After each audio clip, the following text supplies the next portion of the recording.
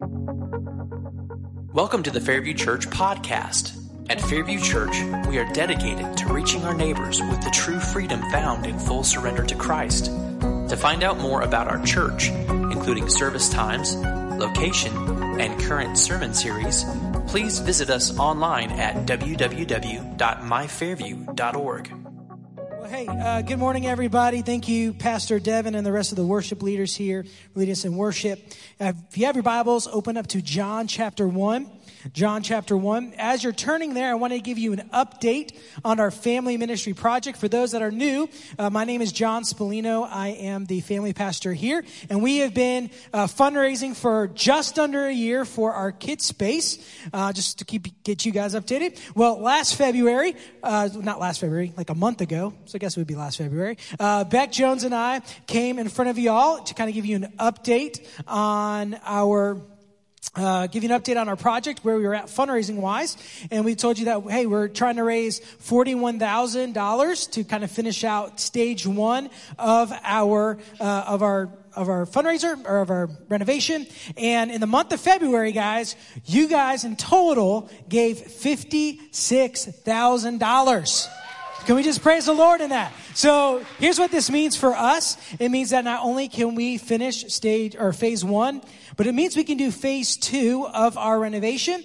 And we still have some opportunities like our merch store in April and our yard sale in May to earn a little bit more so that we can maybe push towards phase three. But I am just incredibly grateful and humbled by your generosity as a church and your care for families. This is going to be so beneficial not only to our church family, but for, as we mentioned in February, missionally, as we bring in people who would never step into church, but they might step into our indoor playground and that kind of stuff. So I'm just so grateful for you. Listen, if you participated in the sponsoring a book name fundraiser in February and you have not filled out the link that was sent 2 weeks ago, you need to send that in today. If for some reason you know that you gave but didn't get a link, you need to email me today, jspallino@myfairview.org, so that I can get you set up, all right? Because we're going to be putting that order in this Wednesday to our company so that they can get those titles kind of in their system. So please do that. All right. Well, hey, we are in a series called Reframing Jesus, and we started this last week. We're going through the book of John, and the writer of John is giving us these portraits of Jesus, who Jesus is.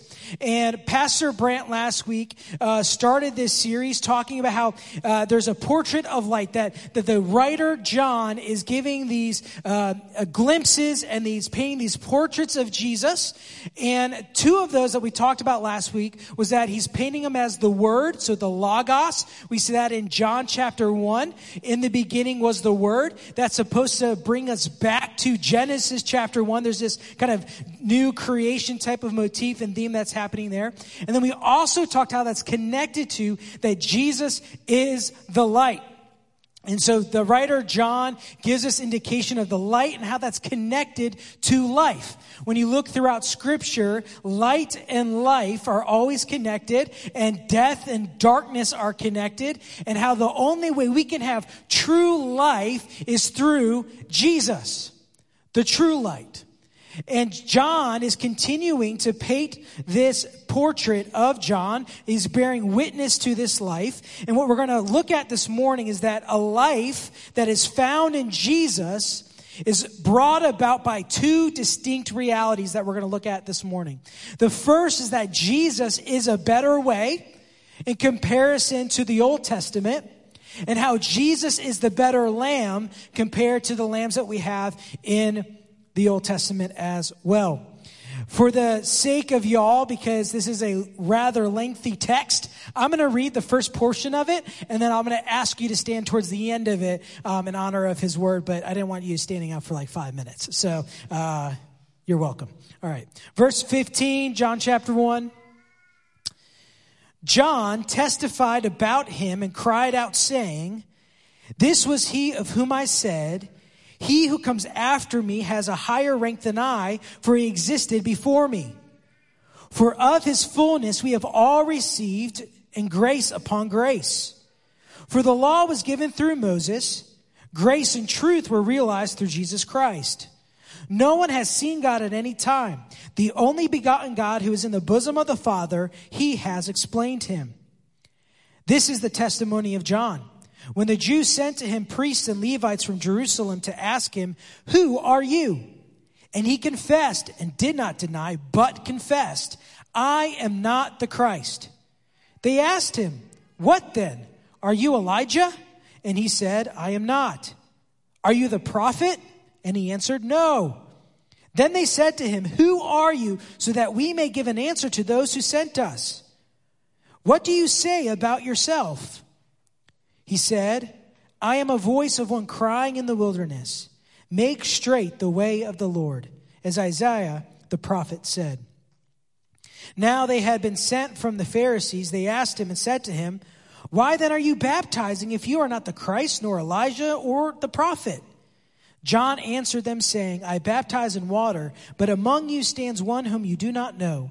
It is he who comes after me, the strap of whose sandal I'm not worthy to untie."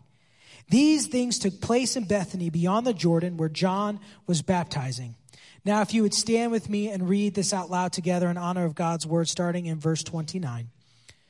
The next day he saw Jesus coming to him and said, "Behold, the Lamb of God who takes away the sin of the world.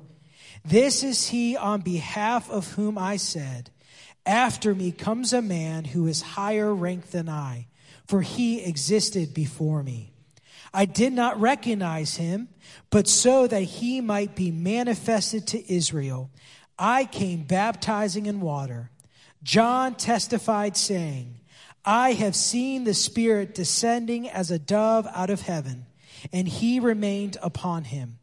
I did not recognize him, but he who sent me to baptize in water said to me, He upon whom you see the Spirit descending and remaining upon him, this is the one who baptizes in the Holy Spirit.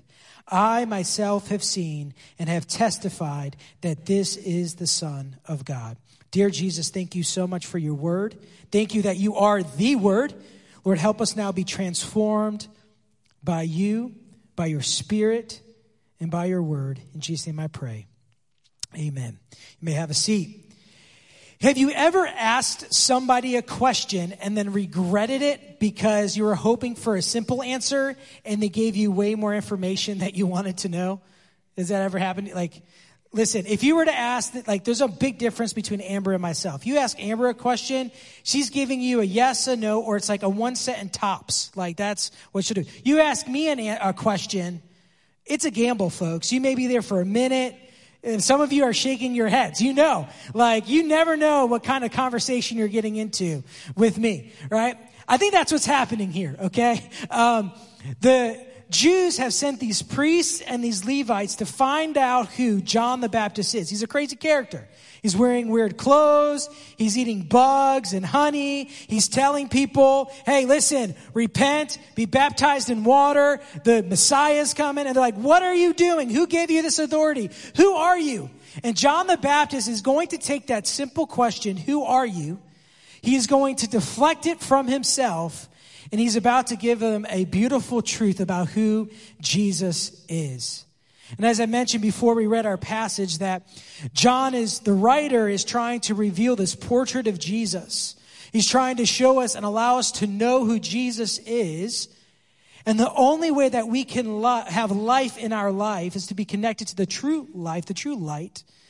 And that is by recognizing that Jesus is the better way and the better lamb.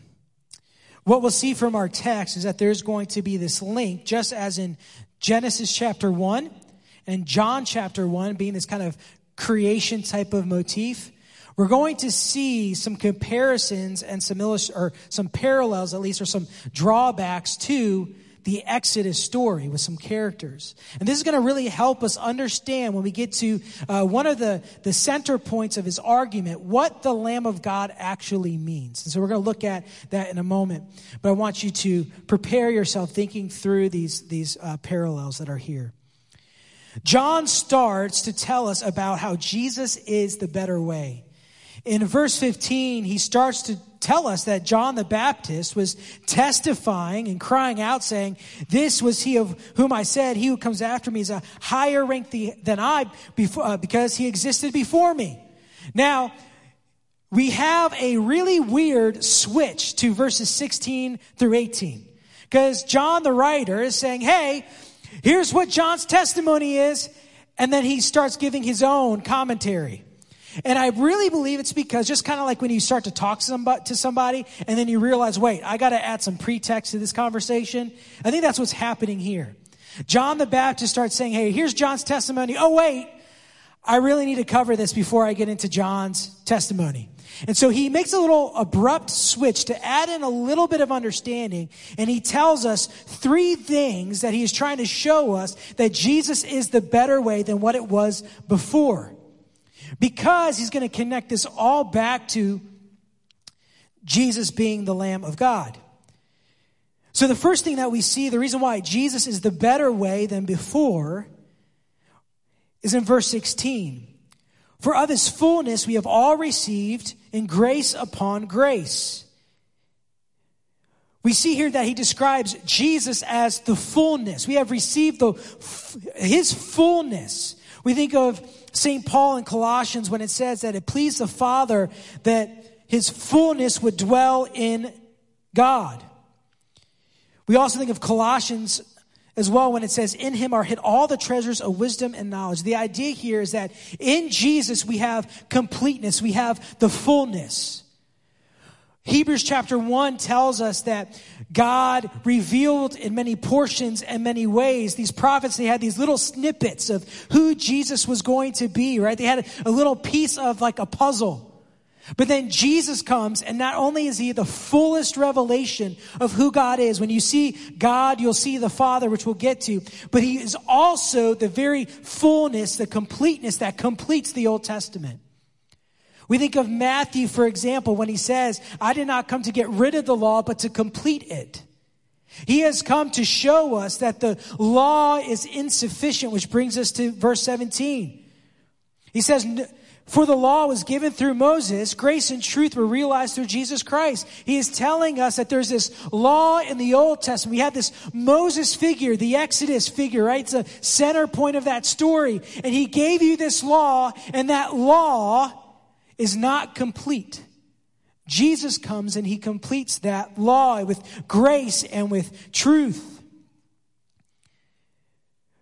As we think about this law and this grace and truth comparison here, Galatians 3:24 tells us that the law has become our tutor to lead us to Christ so that we may be justified by him.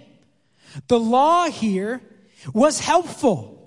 It shows us just how beautiful and glorious and how holy God is. It shows us just how deficient we are to match up to that law. It shows us our sin. It shows us our captivity to sin and the power of Satan. So the law is helpful. But it tells us here that the law leads us so that we may be led to Christ so that we can be justified by faith. Consider Hebrews 10 for a moment. For the law, since it has only a shadow of the good things to come and not the very form of things, can never, by the same sacrifices which they offer continually year by year, make perfect those who draw near. Otherwise, would they not have ceased to be offered? Because the worshipers, having been cleansed, would no longer have had consciousness of sins? But in those sacrifices, there's a reminder of sins year by year. For it is possible for the blood of bulls and goats to take away sins. Now jump to verse 11. Every priest stands daily ministering and offering time after time the same sacrifices, which can never take away sins. But he, having offered one sacrifice for sins for all time, sat down at the right hand of God, waiting from that time onward until his enemies be made a footstool for his feet. For by one offering he has perfected for all time those who are sanctified. Jesus came with grace and truth. He is the one that completes this law. What the Old Testament, the law, could not do, Jesus does. Why? Well, his grace is not only this grace upon grace, this continual grace that he gives us because he is full of grace and mercy and love. When we fail, he gives us that grace upon grace. When we succeed, he's giving us grace upon grace, right? He is full. He's a fullness of God. He has that grace to give. It's not only because it's perfect and complete, but it's because Jesus is actually divine. He reveals the Father. Verse 17 tells us that he reveals this. That if you've seen the Father, you have seen me. And he says, no one has ever seen the Father. But the Son of God, he explains him. And so John himself will indicate, for example, in John 10, I and the Father are one. John 14, he who has seen me has seen the Father. We think about how Jesus is not only God who dwelt among us, but how 1 Timothy tells us that God was manifested in the flesh. Hebrews 1 tells us that Jesus is not only the brightness of God's glory, but he is the exact imprint of his nature. Jesus is divine. And so Jesus is the better way. The way our lives can be transformed by Jesus because he's better. He is better than what was offered before. He's complete. He's continually giving us grace and mercy and love, and he is divine. Where the sacrifices in the Old Testament were insufficient to save somebody's sins perfectly, Jesus is not. You can see why John wants to give this commentary right before he jumps into, behold, the Lamb of God. He's giving them this understanding to help them work through everything that he's about to talk about. So Jesus is the way. One quick thing, J.C. Ryle writes this about Jesus being the grace and truth. Grace came by him, and when he made fully known God's gracious plan of salvation, by faith in his own blood, and opened the fountain of mercy to all the world, truth came by him when he fulfilled in his own person the types of the Old Testament and revealed himself as the true sacrifice, the true mercy seat, and the true priest. What the writer John is showing us is that the salvation that happens with Jesus is carried through Jesus, but it's not just about him. What we actually see in this text for a moment is we see God the Father being mentioned. We see Jesus being mentioned. At the very end, we see the Holy Spirit being mentioned. The idea here that John is trying to orient our mind around is that the old way was helpful, but it's now complete because salvation, the plan of salvation, is initiated by the Father, it's carried out in the Son, and it's completed by the indwelling of the Holy Spirit, which Jesus does in his baptism. It tells us that at the very end of our text.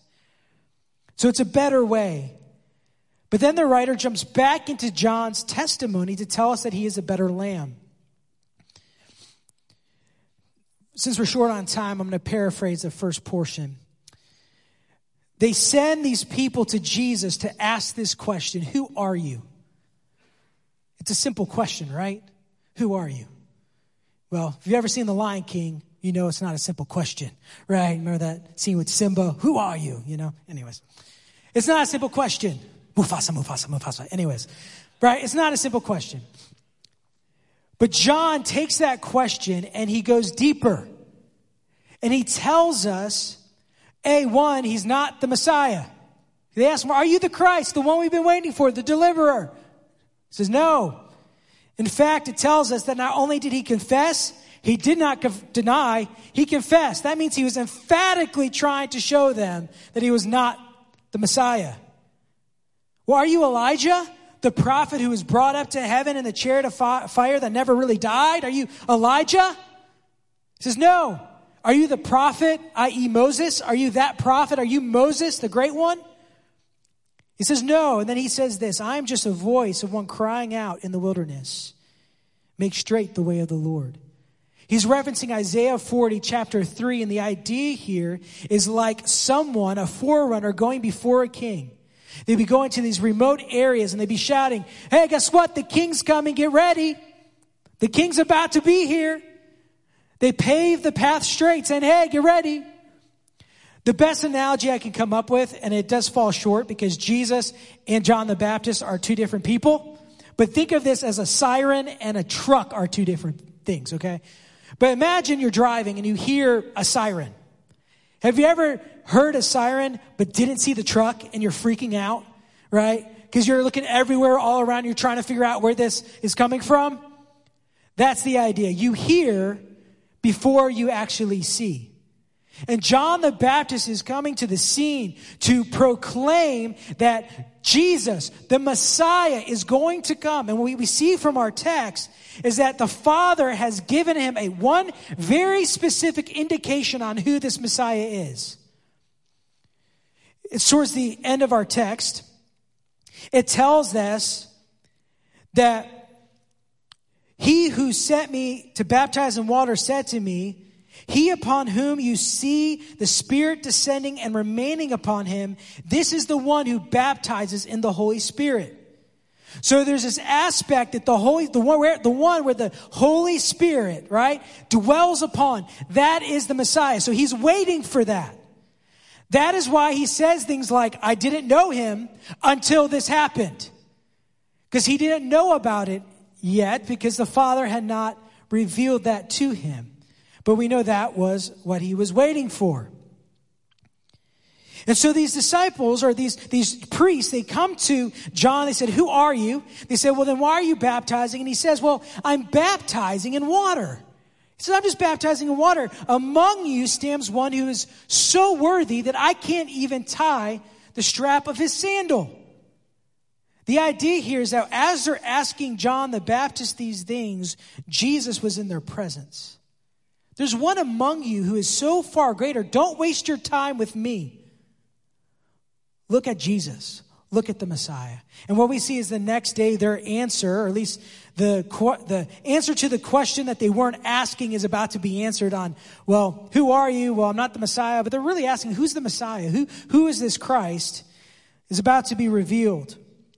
The next day, John the Baptist, he saw Jesus coming to him and said, behold the Lamb of God who takes away the sin of the world. So we finally get to this moment, right? He's been asking these questions, right? They're asking John the Baptist, I'm not him. There's someone who's so much more worthy than me. He's higher than me. He comes before me. And then he sees Jesus and he says, behold, the Lamb of God who takes away the sin of the world. Well, what would they be thinking about? He's already referenced all these Old Testament figures, right? He's already thought about these Old Testament ideas. So what type of ideas would they be thinking about when it comes to the Lamb of God? Well, maybe there are some there who are thinking about the story of Abraham and Isaac. Y'all remember that? Abraham is told by God to go and sacrifice his son, Isaac. And his son is like, hey, Dad, where's the sacrifice? Right? It's going to get real awkward in a couple of verses, okay? All right? He's like, where's the sacrifice? And Abraham says, God will provide the lamb. And in that story, God provides a lamb as a substitute for Isaac. Well, we know in our story that Jesus becomes that substitute for us. Jesus becomes that scapegoat, right? The substitution for us on the cross. Some may have thought about the lambs and the animals that were slaughtered pretty much all the time in the Old Testament for peace offerings and atonement and these other avenues of forgiveness. Maybe they thought about Isaiah 53, the lamb that Isaiah prophesies would be slaughtered for the iniquity of the world, for the sin of the world. I think all those are true, but I think in more of a sense, they probably would have thought about this picture, and that is Jesus as the Paschal Lamb, the Passover Lamb. He's mentioned Moses. He's mentioned the prophet. He's bringing us kind of back to this idea of the Exodus. And remember, in this story, the Israelites are held captive by the Egyptians. And the Pharaoh won't let them go. So God sends these plagues, and the last plague, he tells the Israelites, if you trust me, if you put your faith in me, you need to go kill a lamb, take its blood, and put it on your doorpost, and the judgment of God would pass over you.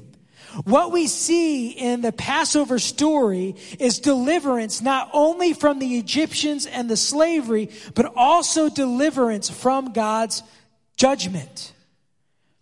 And I think the same is true. I think what John the Baptist is doing, he's saying, listen, here's the Lamb of God.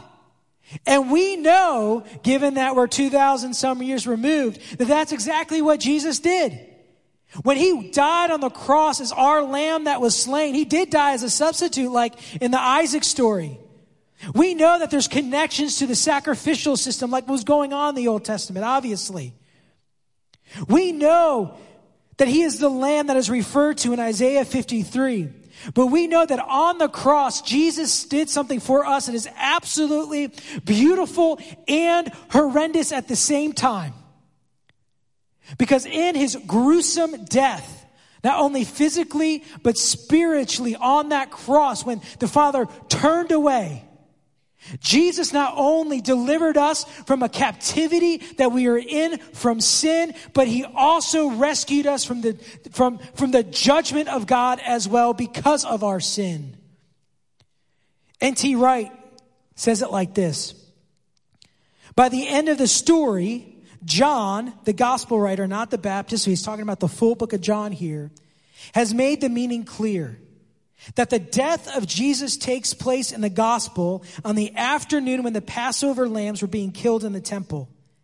Jesus is the true Passover lamb. John, like many New Testament writers, but in his own particular way, wants us to understand the events concerning Jesus as a new and better Exodus story. Just as God brought the children of Israel out of Egypt, so God was now bringing a new people out of an even older and darker slavery. Only when the Lamb has been killed for the world's sin can the Spirit of the living God be poured out in his people. Only when the temple has been made clean and ready, the temple of human hearts, polluted by sin and rebellion, can the presence of God come and live there. And what I love about this is that when we look at this text, we would expect the Lamb of God to be the crescendo or the highest point of this text. And while it is important, it actually gets bigger here. Because the last two verses in John are so revealing. He tells us that he baptizes in water, but Jesus, well, he baptizes in the Holy Spirit. Joel chapter 2 tells us that when the day of the Lord comes, when the Messiah is here, God will pour out his Spirit amongst his people. And it's not just for Jews, it's for Gentiles. It's for everybody that God will pour out his Spirit. The indwelling of the Spirit. That means that God not only dwells in the temple like he did in the Old Testament, but now God is going to dwell in the temple of our heart. And then he says at this height of this whole entire discourse, he says in verse 34, I myself have seen and have testified that this is the Son of God. He is the Son of God. He is the Lamb of God who is going to be slain for our sin, to free us from captivity. And so John says, you want a life that has life? Because he is the Word. He's the Creator. He is the light, and from him comes life. But the only way to do that is to trust that Jesus is the better way and he is the better lamb, the better sacrifice. It's the only way. So what is our response to this? Well, first off, it's worship. This is the Jesus that we worship, our Savior. And then the second thing, as we've been talking about, is this, that we don't want to fashion our own story around Jesus, or we don't want to fashion our story around Jesus. We want Jesus' story to be fashioned around us, right? Or opposite. I'm getting that mixed up. I'm too excited, folks. Right? We want to make sure that we are conforming to Jesus' story and that he's not conforming to ours. That's the point. Okay? That's the point. He is the King. We worship him. So let's finish out with this. I want to read Revelation chapter 5. I'm going to read it out loud. This is about the Lamb of God. I saw in the right hand of him who sat on the throne a book written inside and on the back, sealed with the 7 seals. And I saw a strong angel proclaiming with a loud voice, "Who is worthy to open the book and break its seals?" And no one in heaven or on the earth or under the earth was able to open the book or look into it. Then I began to weep greatly because no one was found worthy to open the book or to look into it. And one of the elders said to me, "Stop weeping. Behold, the Lion that is from the tribe of Judah, the Root of David, has come so to open the book and its 7 seals." And I saw between the throne with the 4 living creatures and the elders a lamb, standing as if slain. And he came and took the book out of the right hand of him who sat on the throne. And when he had taken the book, the 4 living creatures and the 24 elders fell down before the Lamb, each one holding a harp and golden bowls full of incense, which are the prayers of the saints. And they sang a new song, saying, "Worthy are you to take the book and to break its seals, for you were slain and purchased for God with your blood men and women from every tribe and tongue and people and nation. You have made them to be a kingdom, to priests our God, and they will reign on earth." Then I looked and heard the voice of many angels around the throne, and the living creatures and the elders, and the number of them were myriads and myriads, or thousands upon thousands, right? Saying with a loud voice, "Worthy is the Lamb that was slain to receive power and riches and wisdom and might and honor and glory and blessing." And every created thing which is in heaven and on earth and under the earth and on the sea, and all things in them, I heard saying, "To him who sits on the throne and to the Lamb be blessing and honor and glory and dominion forever and ever." And the 4 living creatures kept saying, "Amen." And the elders fell down and worshiped. This is our Lamb of God. This is Jesus, the Messiah, who came to take our place on that cross to deliver us not only from the captivity of sin, but also to deliver us and to cleanse us from our sin so that we can have a relationship with God. That should draw us into worship. Let's pray. Thank you, Jesus, for being our Lamb. Thank you that you are the light. You are the Logos, the Word. Thank you for being the better way, for being the better Lamb. Help us to conform our life around you. You define our life, Jesus. It's not the other way around. So help us to do that in our lives this morning. And help us to worship the Lamb who was slain. In Jesus' name I pray. Amen. Amen. Thank you for listening to the Fairview Church podcast. To find out more about our church, please visit us online at www.myfairview.org.